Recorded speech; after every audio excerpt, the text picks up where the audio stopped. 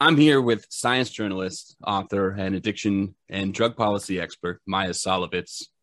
Maya has written for, I don't know, virtually every publication you've ever read, including the New York Times, Washington Post, New York Magazine, Time, Vice, Newsday, Newsweek. I should stop listing because so many others. And she's the co-author of several popular books, including Help at Any Cost, a co-authorship with Bruce Perry called The Boy Who Was Raised as a Dog.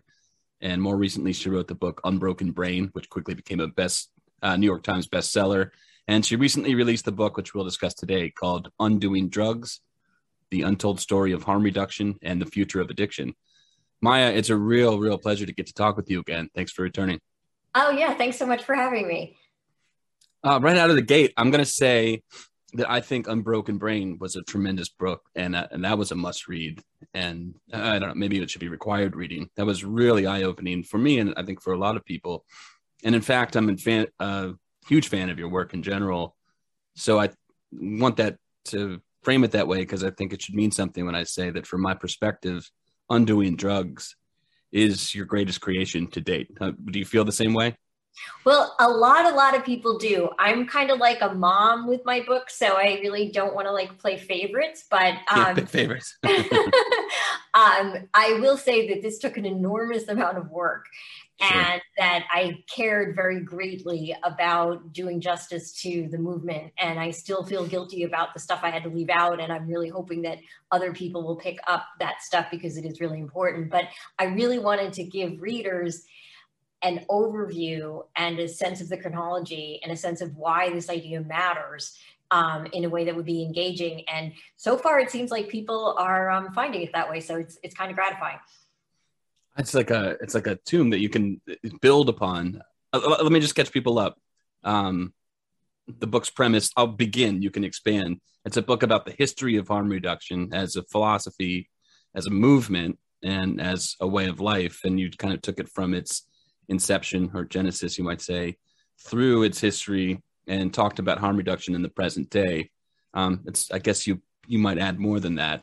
You're the one who has a way with words. Maybe you'll expand on that a bit. What's the essence of Undoing Drugs? Well, yeah, I wanted to this is actually the first ever history of harm reduction, which is kind of surprising given that there are many academics who are searching for original topics. And I've now written two original histories. So I am not trying to boast. I'm just kind of shocked that these topics were just lying around and nobody else did them. But anyway, I thought, and I believe a lot of people now feel, that harm reduction was a topic that deserved a history. It was certainly a movement that I felt deserved a history. And I feel that it is the biggest challenge to the drug war that the drug warriors ever faced. And I believe the drug warriors knew that really early on, which is why they tried to suppress it. And now that white people are affected by the opioid crisis, suddenly we actually do want to be kind and save lives and care about the individuals who use drugs in a way that we didn't previously. So I wanted to sort of explain how we went from, everybody, all the politicians being really gung-ho and the media being really gung-ho about the drug war to people now at least saying, not necessarily practicing, but saying we can't arrest our way out of this. I wonder if we could book in this kind of question concept because I think it matters as it applies to the beginning of the book chronologically and to the end. What is harm reduction to you? I know there are a variety of definitions, depends on who you talk to, but you must have some central definition. Yes. Harm reduction is the philosophy within drug policy that believes that we should reduce harm rather than stopping people from getting high. Now, beyond that, there's specific techniques, but if something doesn't actually reduce harm, it cannot be considered as harm reduction, which makes it very hard to argue against. So before I even get into the substance of the book, we talked about this last time, no doubt. I think I heard you on, I think Zach Siegel interviewed you and talked to you about this. That sounds like dangerously close to Carl Hart's idea, like drugs aren't the problem, but also Carl Hart is a person who is now famously, infamously, I don't know, said harm reduction has to go. I think I understand what he meant in a more nuanced way than harm reduction has to go. Where do you align with him or where do you not on that front? Well, this is the problem. I absolutely respect and admire Carl's work. And I think he has a really important point that pleasure is underrepresented in the dialogue around drugs. That said, if you want to argue with people who are considering moving away from the drug war, I have the right to do drugs, my pleasure matters, really fails when you try to argue with somebody who said, what about the kids, right? So it's far better to say, yeah, what about the kids? Are they going to live or are they going to die? And that's where harm reduction focuses. And harm reduction assumes that people are going to use drugs, which, we've done before we evolved into human beings. So I get why people want more talk about the fact that most people who use drugs don't have harm. But when you're making policy, I think that I don't really want policymakers concerned about my pleasure. I want them out of my life in terms of pleasure. I want them to focus only if there is potential harm to me or someone else. Right. And so that's why I believe harm reduction as a movement and as a concept is so powerful, because it forces you to say, okay, what is the goal of our policy? Traditionally, the goal has been, let's stop drugs. And I think it makes much more sense to say, let's stop harm. And the reality of that is that when you focus on harm, you are preventing harm to actual human beings. And when you focus on drugs, you really don't care what happens to the people as long as the numbers go down. And that's a really dangerous form of policy, as we've all seen. There's like a focusing illusion on drugs. People think about drugs as the end goal, whether to stop them or continue them or which drugs are okay. And that, as you laid out in your book, is just a completely faulty framing and premise when it comes to human life. Well, exactly. And that's why I called it Undoing Drugs, because our concept of drugs is completely ridiculous. For one, alcohol, tobacco, and caffeine, which are all drugs, are not considered drugs we talk about alcohol and drugs.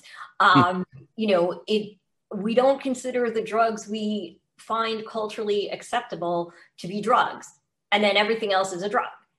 And that is absurd. And it creates these bizarre problems within the law related to pain care and related to things like psychedelics.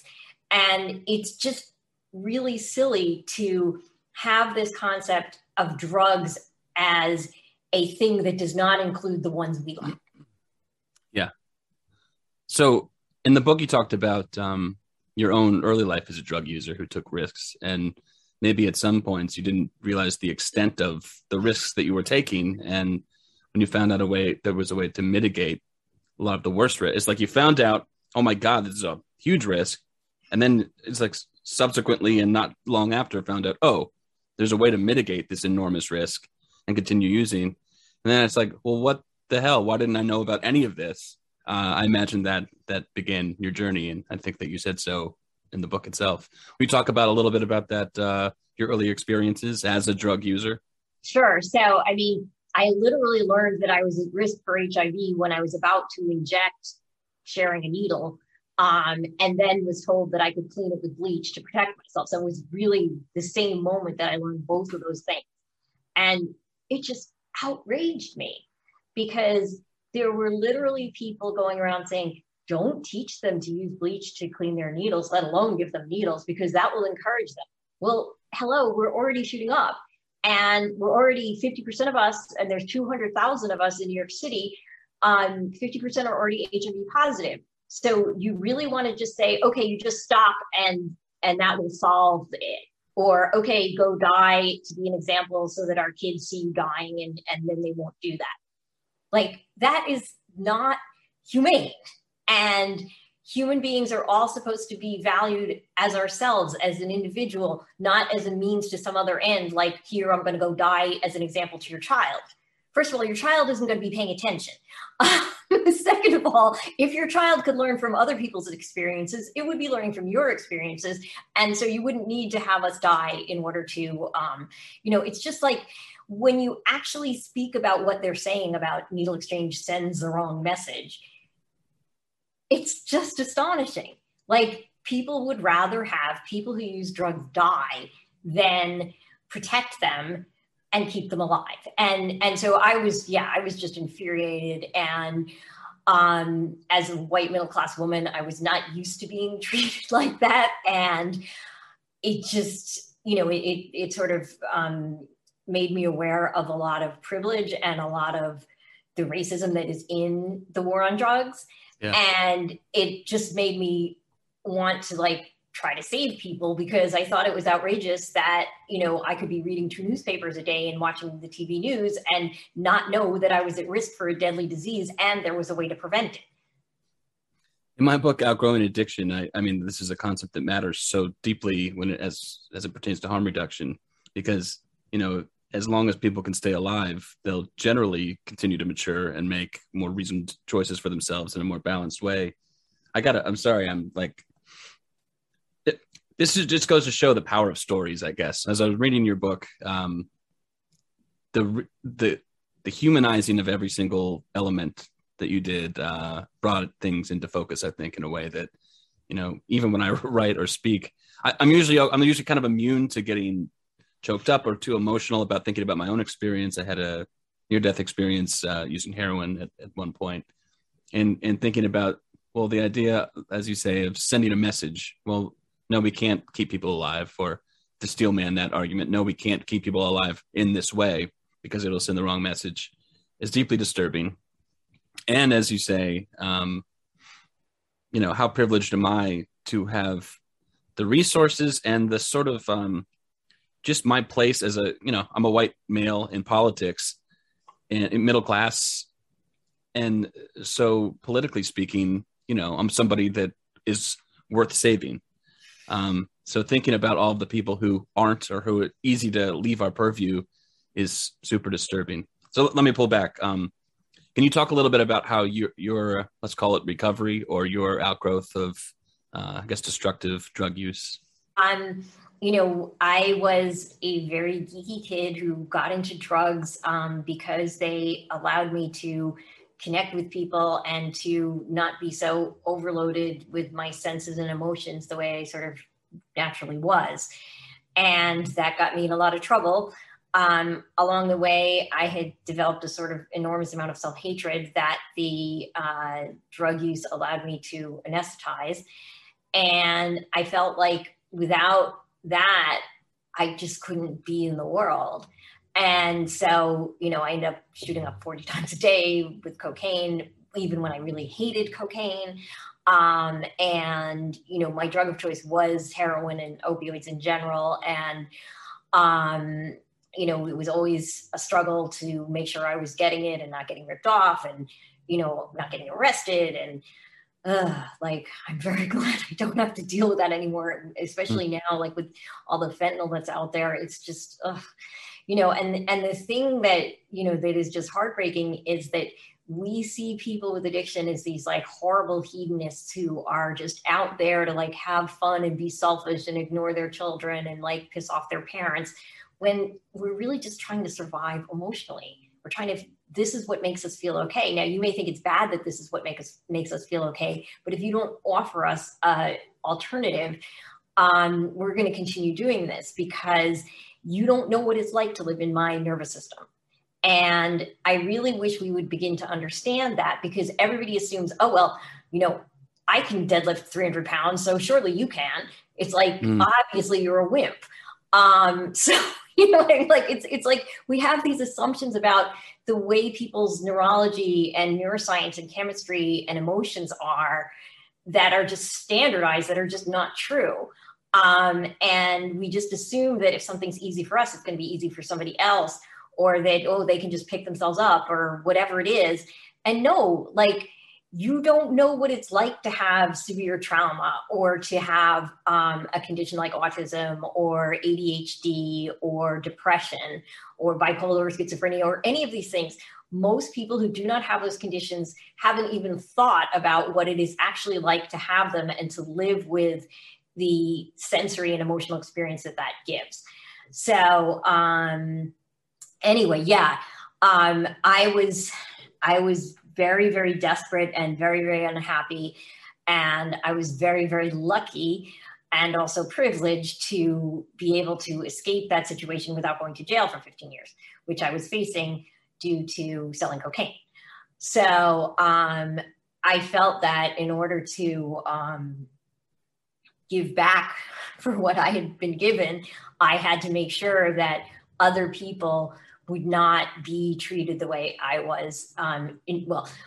I mean that other people should be treated with the privilege, but not in the way I was as an active drug user, as like a horrible piece of scum. And that we should not be sending people to prison for having a disease. And, whether you call it a disease or a learning disorder or a medical condition, whatever, it's not something that people choose to have. And people, just have all these misconceptions about, what is the problem? Because we see drugs as the problem, when in fact, people with addiction see drugs as a solution. So you need to figure out what the problem is that they're trying to solve and help them solve it in a healthier way if you're going to make any headway with this problem. Beautifully said. Your discussion about the way we expect people to live according to these like standards of perfection that we create for everybody is so salient in everyone's life. On one hand, it's a problem that like a 2-year-old can, actually literally a 2-year-old can. I was talking to my 2-year-old daughter recently about a person in her class. She said, well, he's mean. And it was a very simple conversation. I said, sometimes when it seems like people are mean, sometimes really they're sad and they're acting like they're mean. And she completely understood that and absorbed it and talks about how this person is sad sometimes. And it's like, that's not exactly harm reduction, but it is like empathy and understanding that a 2-year-old can do. And you would imagine that since it's so easy, it's almost like Emperor's New Clothes kind of a thing. Since it's so easy and obvious, why don't we just democratize that essence? But that's just not the way it works or has worked. So can you talk about, I guess, what do you feel are the origins of harm reduction as a movement as it pertains to drugs? Sure. And please discuss some of the difficulties in that moving or getting started. Right. Well, so as a historian in this instance, I had a choice to make about where do I start. Now, there are ideas about harm reduction that go back to Hippocrates, first do no harm, right? But the movement as a movement starts in Liverpool. Needle exchange had recently been invented in Rotterdam at the time. And the Dutch definitely had what you can call a harm reduction policy that they were doing in terms of essentially legalizing marijuana, although they didn't technically legalize it, and providing methadone on a low threshold basis and all of this kind of stuff. But the Liverpool people packaged it. They took needle exchange and they had a doctor who was prescribing heroin and cocaine to people so that they would reduce the risks of the street drugs. And they put the idea together and started having conferences and a journal and all of the things, and just people who were evangelizing for it. And that actually made it into a movement. So with any movement, it's kind of hard to figure out where to start. But I decided that based on the fact that the Liverpudlians had done this, and that it is kind of pretty universally acknowledged that Russell Newcomb's 1987 article, High Time for Harm Reduction, is kind of the founding writing of the movement. And so when you start there, you can then kind of look at who the patient zeros are who spread it all over the world. And somebody very early on in my writing gave me the advice that that's what I wanted to do. And they were absolutely correct.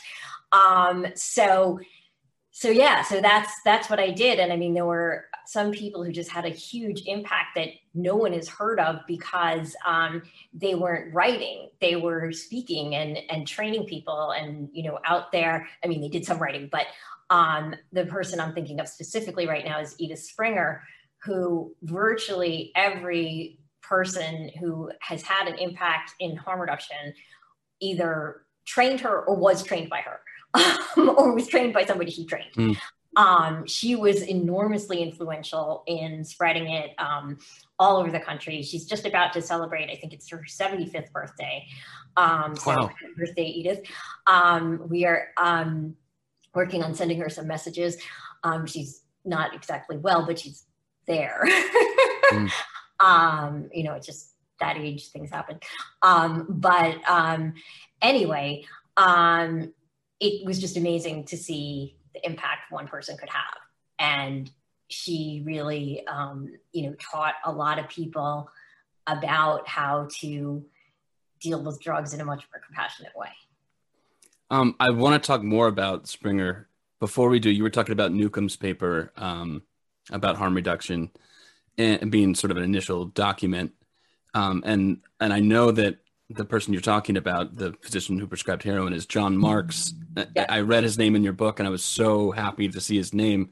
I actually interviewed him a few years back, and I remember listening to him and thinking, isn't this like, given what people think they know about addiction or drugs here, why is his name not a household name? Why is what he's saying not? Part of it is because he did rather outrageous things. And for example, when I am a person who's like 3 years in recovery and I'm interviewing him and he's like, oh, you probably would have been just as crazy without the cocaine.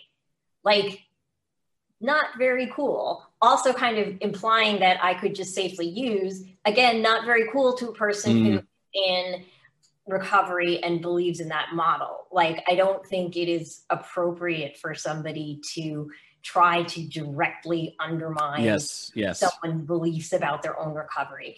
And I think that his provocative nature is part of the reason, and I think this also applies to Stanton, that that there's a lot of people who are just pissed off by them and don't listen to the good ideas that they actually have. I thought the same thing when I was talking to him. It was like he's very has an opinion that's not going to be cut in half in any way. Stanton is similar. The distinction I would make, of course, is I don't think Stanton would tell anybody what would or wouldn't have or should have happened for them. But let's take the person. If we take the person out of it, like somebody who's working under the auspices of Thatcher in England and who, who's a young, I think he was a psychiatrist, right? And so they're like, well, we have this problem here. People are dying. It has to do with drugs. And he's thinking, okay, you're the resident guy, so you go deal with the junkie. It's almost like it's a punishment or a. Well, that wasn't coming from Thatcher. That was just coming from his predecessor in Liverpool, and Liverpool, a medical backwater, and that was why they still had as much prescribing as they did. The old British system still survives. There's very few doctors that are still prescribing, but there are still some. And the fact that the remnants of that situation had remained despite enormous pressure from the United States to stop it is really important. And I think part of the downfall of harm reduction within the UK came because John Marks and Alan Parry and some other people in the Liverpool group got on 60 Minutes. Right. That did not make Thatcher happy. Right. So, So point being, this is somebody whose mind changed like on a dime as soon as he started seeing what was going on when you gave somebody a safe reason, regular supply of the drug that they sought, but took out all of the other variables that might make life difficult when you're trying to procure drugs. So anyway, I was happy to see that. And so there's something about your book that kind of tries to explain, again, taking the person out of it, why ideas like that weren't just easily propagated. As you also mentioned that there was something about harm reduction when it was becoming popularized or trying to become popularized or trying to be at least heard at all, that there was quantitative data. You only talk about it if you can show that it actually is saving lives. And then here's the idea that, okay, if it is saving lives, who could argue? Yet people did. And so perhaps you can talk about that landscape a bit. Well, sure. I mean, and I think, people were so convinced that the best way to fight drugs was like prohibit them and stigmatize them and lock people up as an example. The fact that they believed, and many still believe, the only way to get people to stop is to just make their lives so miserable that they will hit bottom and suddenly do what you want them to do. The reality is quite different. And what the harm reduction research shows very clearly, for example, if you prescribe heroin to people, it does not keep people's addiction going longer. It actually, they're just as likely to start to abstain or to get better, in fact, more likely than if they are still using street heroin. So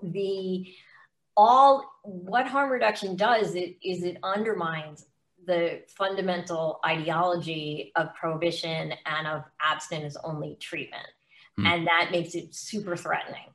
And so the thing is, it doesn't have to be. And there are plenty of people who are both very proud 12-steppers and very proud harm reductionists.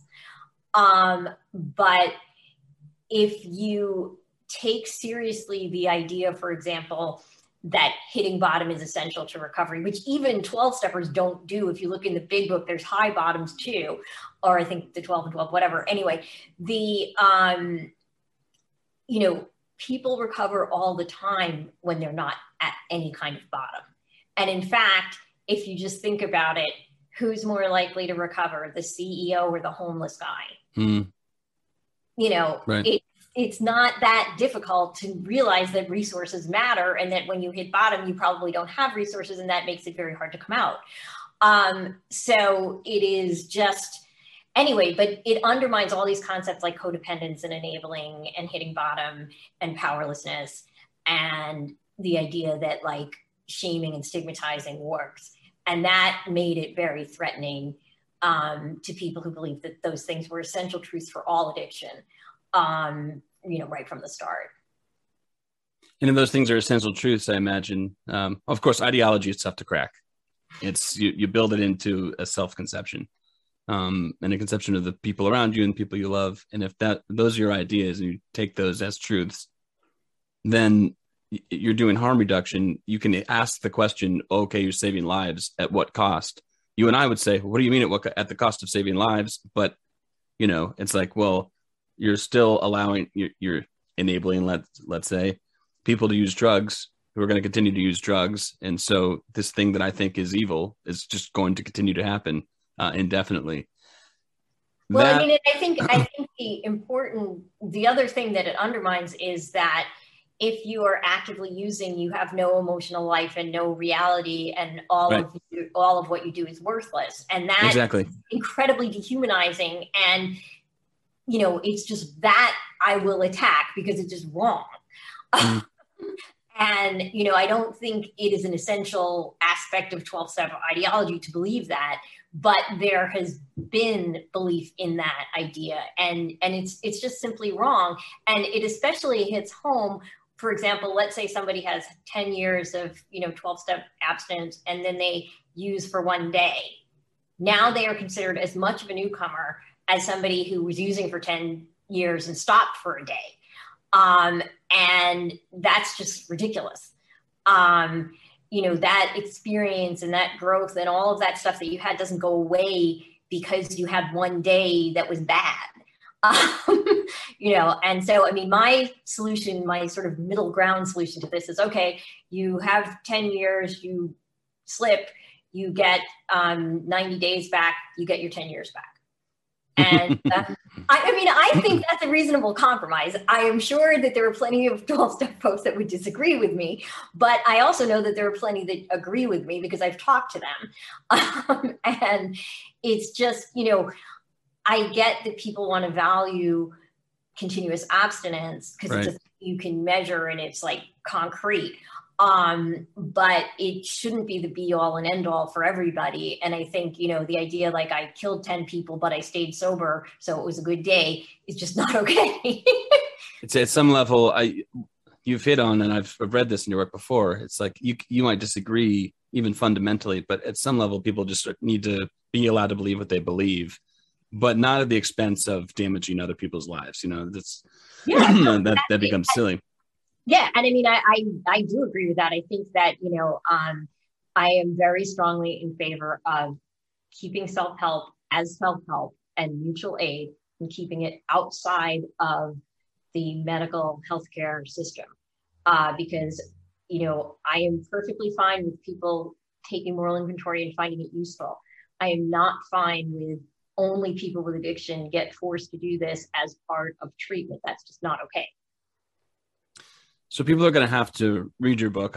There's plenty left to read. Could you take us through a romp kind of you mentioned Edith Springer, and I would love to hear a little bit about the propagation of the idea of harm reduction and how that happened in the US and how that kind of unfolded. We're going to leave out some key details, but that's okay as long as you can kind of cover the general basis. So Edith met Alan Parry from Liverpool, and the scales fell from her eyes and she was converted, and she became a harm reductionist. Right at that point, she had previously been in favor of abstinence, although she was not really into 12 steps. So she began training people all over the place. And one of the people that she trained, for example, was Dan Bigg, who helped found the Harm Reduction Coalition, and also helped reframe the idea of recovery as being not abstinence, but positive change. Any positive change as defined by the person who's making the changes. And that was a really revolutionary thing. He also was the guy who got naloxone, Narcan, out of the medical lockup that it had been in. It was only available in hospitals and some ambulances. And he just got it on the streets where people could use it and save lives. And he literally saved tens of thousands of lives by getting it out of that stupid bureaucratic trap and by evangelizing for it and letting people know that there is a really non-toxic antidote to opioids that everyone should have in their own first aid kit all the time, just in case, a little kid gets into the drugs, or a teenager, or a 40-something or whatever. Grandma takes the pills several times.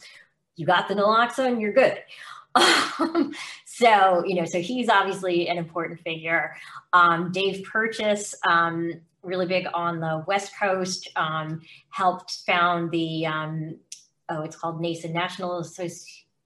Anyway, it's the Syringe Exchange Network that helped all the needle exchanges across the country get supplies and figure out policies and talk to each other and support each other.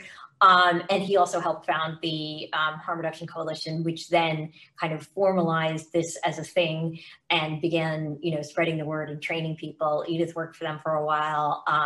So there's all these amazing people who, spread the message and who, went out and gave out needles and gave out naloxone and taught people about, compassionate treatment is what we need, and fought the laws and got arrested. And, so it's really one of the things was actually kind of fun about writing this. It's this story of these activists who did this cool stuff that nobody heard of.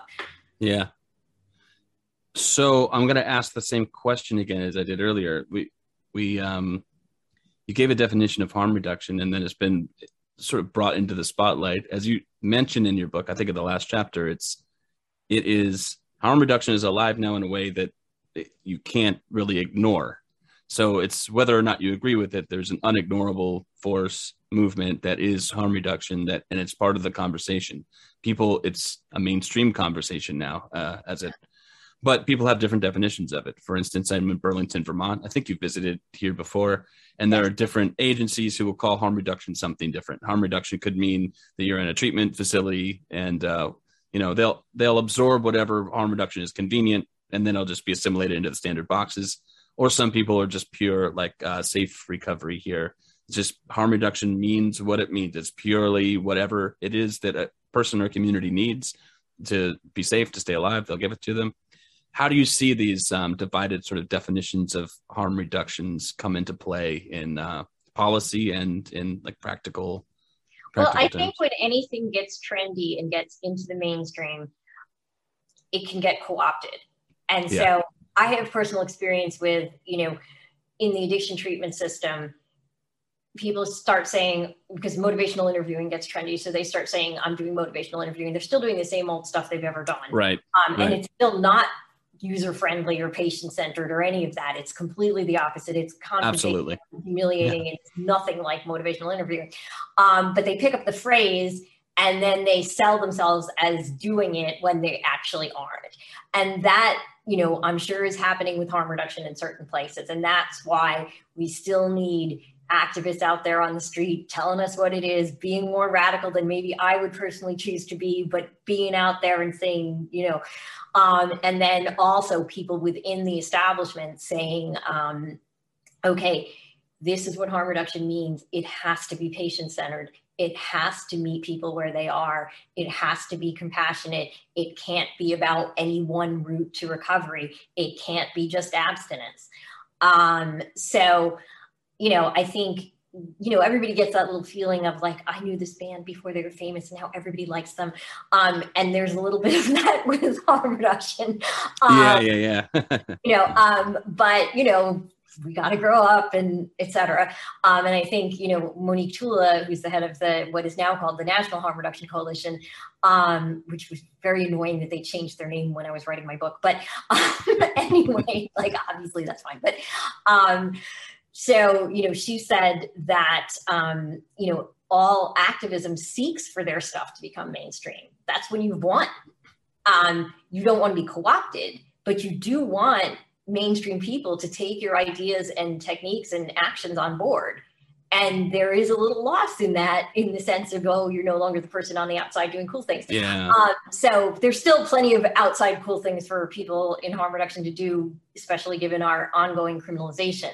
But what I have personally been happily surprised to see is the rise of marijuana legalization and now the rise of decriminalization. Because the thing is, once you take away the idea that the role of drug policy is to send a message, there is absolutely no good argument for criminalization. Right. You talked about, this is just kind of an obvious thing. It's one of those things that's so obvious to me that I've glossed over. You talked about there are groups of people who, I don't know, what's a better term than, who just aren't seen, who go under the radar, who, whatever their problems are, it's easy to look the other way if we can't relate to them. And so a lot of policies have been overtly racist, somewhat racist, or just classist, or just not willing to look at the problems that people are having who have issues beyond the scope of, ready sound bites. Can you talk about those kinds of populations for a bit, and who has been ignored, and how those people have sort of come back with their voices at the forefront?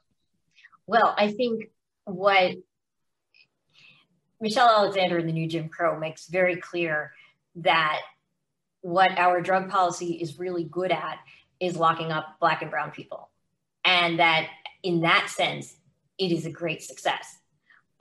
In that horrible racist sense, I am stressing. Right. If that were the goal, right? Yes, but that must be the goal, because it's terrible at reducing addiction, reducing drug use, helping people, saving lives. It does the opposite of those things. And so, when something has such traction and is so harmful, you have to start looking at, what are the covert reasons that it might persist. And I think it's not like there's some big racist conspiracy to do this. It's just right out there in the open. Like, these drug laws were passed for explicitly racist reasons. Right. When you look at the origins of them, they're all like, well, Black people are going to get white girlfriends, so we better cocaine will help them do this. So we better it's explicitly there. It's like, you don't have to make the connection. It's just written right there out in the open. And then when you get to, the later iterations in the 70s and 80s, the crack thing in the 80s could not have been more visibly racist. More white people than Black people smoked crack, but every single media image, for the most part, was Black people. And the Black people were not ignored. They were just focused on by the police. They were not helped. And so there were, for a long time, unfortunately, some of the Black leadership was very committed to prohibition because they thought that drugs were such a big problem in the community. And they were offered no other solution. They didn't see any other way. And then when the new Jim Crow and a lot of harm reduction activism by Black people happened, it was sort of like, oh, wait a minute, this is racist. We can't support this horrible policy because it's not helping us. And so that also took cover away from white politicians supporting the drug war. And so, because like, if the Black people weren't supporting it and they were saying it was racist, and the white people started saying, we still think it's, can't go there. That made an enormous difference. And Black harm reductionists, and people like Michelle Alexander and other Black activists and hip hop folks and all kinds of people who, made these points in the media, to the press, and finally began convincing people, made an enormous difference. And the harm reduction movement has known from the beginning that it has to be a racial justice movement because the drug war is racist, and you cannot solve the problem without looking at why this persists, and why this persists as racism. So, it's just a horrible challenge, but to be anti-racist, you have to fight these policies that enforce racism. And I mean, I think that was horribly clear in the George Floyd case, because while he was literally dying, one of the other police officers who was just standing there said, "This is why you don't do drugs, kids." And if that doesn't encapsulate how we use drugs to dehumanize Black people, I don't know what does. The whole point of this policy is dehumanizing people so we can feed them into the correctional system. If we don't accept that, if we as a people and as Americans and as citizens and people of the world, if we don't accept that nonsense, that can't happen. And, seeing Black Lives Matter embrace harm reduction and, making these points very visibly was incredibly amazing. And I just want to see that progress continue. This could get complicated, so I mean we can kind of give it an overview, but are there ways in which people are unwittingly supporting the sort of more destructive policies, thinking that what they're doing is something like harm reduction? For instance, people who've taken on the disease model. You mentioned in the book that conservatives and liberals alike began arguing at some point that, okay, this is not something, we don't incarcerate our way out of this problem. Yet whether it's incarceration by sending people to certain treatment programs or incarceration by locking people in jails, and yet also we are still sending people to jail even in the midst of those arguments. I think that it's easy for us to wrap a banner around something that we're doing that says, compassion, when actually it's just feeding into the problem. Maybe you can describe some of that misdirected energy now. Yeah, I think what often happens, and this is like the whole idea of tough love, is that parents get co-opted into harming their own children. And once that happens, it's really hard to pull them back from that, because once you've actually hurt your children in the name of helping them, it is a grievous thing to admit if you're a parent. Sure. So it has been really fascinating, and I focus on this in the book, to see a parents' movement grow up around harm reduction, recognizing that, oh, wait, just saying no and letting my kids stay in jail or deliberately getting them arrested, that actually harms. And parents have realized this. And especially white parents had the power to start saying no to this that other communities did not have. And they were able to stand up against it because of their privilege in more effective, sometimes, ways. So to see the parents recognizing that, wait a minute, I don't have the disease of codependence because I love my kid and I want to save their life. Right. when I care for my kid with cancer, I'm not codependent. Why would I suddenly have a disease when I care for my kid with addiction? I may be doing it ineffectively, but that doesn't mean I have a disease. I mean, that's just so ridiculous. But we have pathologized even the people who care about people with addiction. And the disease stuff there does do a lot of harm. Like codependence simply isn't a disease. It isn't even a concept that can be defined. Nobody's been able to make a replicable measure for it. No, it's meaningful, right? It's basically astrology. So, no insult intended to astrologers who may be helpful in some instances, but I think it's, parents often, they seek help that is what exists. And they're often told that the only way to help your kid is to like cut them off and never talk to them again, unless they do what you want in terms of treatment. And that is very destructive.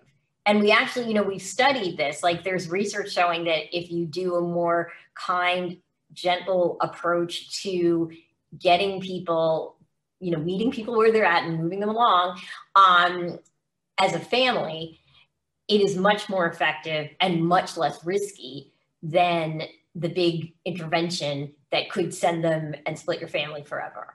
And people get that. Like part of the reason the gentler stuff works better is that people are more willing to do it. So much, right. Surprise, surprise. Like, people don't want to do a big, horrible confrontation where they say terrible things to their family members. If you can, it's like, I have permission to like parent my kid the way that seems natural to me. Oh, isn't that right? And I mean, you'll see a lot of that in the book, like the parents who, realize that our way of dealing with this is wrong, speak a lot about how, I knew I should be there for my kid. This never felt right. They kept telling me I need to do this. And I'm like, this just goes against all my instincts as a parent. Like, why would this one thing be different? Exactly. I work with kids in schools, and I've never met a parent who is resistant to any of my ideas that if we just use some common sense strategies, empathy, love, nurturance, that is wrong, or no, what are you talking about? People say, oh my God, thank God. I thought that was, I was doing the wrong thing. Right. And that's, it's really, and this isn't to say that sometimes people don't need boundaries and that sure. your kid is stealing from you. Right. You may have to like cut things off for a while and this kind of thing. But it's just important to realize that you're doing that to protect your family, which is perfectly fine and perfectly acceptable. But it's just not going to fix the person with addiction. And it may make them worse. But if you have to do it, you have to protect yourself and the rest of your family in order to be able to be there to protect your kid later. So it's, but it is really hard. And like one of the things that is especially difficult is that, while most people with addiction are, they have depression or, ADHD or other kinds of problems, some people with addiction do have antisocial personality disorder and are not empathetic and were that way before they ever touched a drug, and the drug makes it worse. And we don't know what to do with that as a society. We don't know how to deal with that. And fortunately, it's a very small proportion of the population. It's a higher proportion of the addicted population, but it's still a minority even within the addicted population. But that's like, harm reduction for antisocial is something somebody needs to develop. Maybe I'll pick that up now that you've popularized leaving like unattended historical notions on the table. Maybe I should pick that up. One more thing that's tangential. I live in Burlington, Vermont again, and I'm a musician, and a lot of us are super into the Grateful Dead. I never was until I started playing shows and realized that if you were one of the best Grateful Dead bands or play Grateful Dead music and you're really good, you'll sell out anywhere. One of the guys that I play with, Zach Nugent is his name, actually became the player for the Jerry Garcia band. So it got me thinking. I think in Unbroken Brain, you mentioned that you had some sort of relationship, and I think it was like all drug based with Jerry Garcia. Could you talk a little bit about that? We don't even have to put this on the interview. I'm just super curious. Fine. So, I mean, like, when I was like, I guess 17, I had a boyfriend who was one of Jerry's dealers. And so I wound up in Jerry's room doing coke with him, talking about, my name Maya being illusion in Buddhism and all kinds of trippy stuff. But it was, obviously I was like seriously starstruck, and it was kind of amazing. I only met him a couple of times. But it was really, I was deadhead and I met Jeremy. So imagine, man, that can't even happen now to somebody. So that's kind of amazing. Yeah, it's just, and I mean, the other thing I do want to say positive about the Grateful Dead is that, they are not just people who like spread psychedelics and drugs around the world. They also were one of the few that supported needle exchange and that did not shy away from harm reduction like things. Whereas, people like Eric Clapton and some of these Lou Reed, like, didn't do anything to help their fellow IV drug users around AIDS. And that I still find outrageous. Like, I still find it outrageous that, like, how many rock bands didn't inject drugs and where were they when we needed them? I'll know when people read your book, if they listen to this interview, if they comment that you glossed over like everything important. So there's so much left to read. It's an amazing book. As I say, it's factual and it tells the story very well. The chronology of it is amazing. The salient points you hit are amazing. The stories that are bound within the book are, it gives it all incredible salience. And one thing I'll say about Stanton, since we mentioned him earlier, he and I actually, he's critical about everything. So we wrote each other an email at the same time saying, this book is amazing. And so it's, we were both reading it and thinking it couldn't possibly be better. It's so genuine and honest. So congratulations on an amazing piece of work. To be fair, he sent me a really, really lovely note about that. And, I love Stanton, like, but we can say he's a curmudgeon, and I do think like, one of the things that, I learned about activism while writing this is just that you need the bomb throwers, like not literal bombs, but the, metaphorical ones. You need the most extreme radical folks, as well as the people in the establishment. Like, it's just your temperament that's going to determine where you're going to personally be on that spectrum if you are an activist. And both of them are fine, and the middle is fine. And it's just kind of a matter of like what you feel able to do. And so, while I will critique the occasional thing, and I'm sure he will critique the occasional thing about me, it is very lovely to hear this. Yeah. Well, congratulations again. And thank you so much for spending time to talk with me about it. Sure. Thank you very much as well.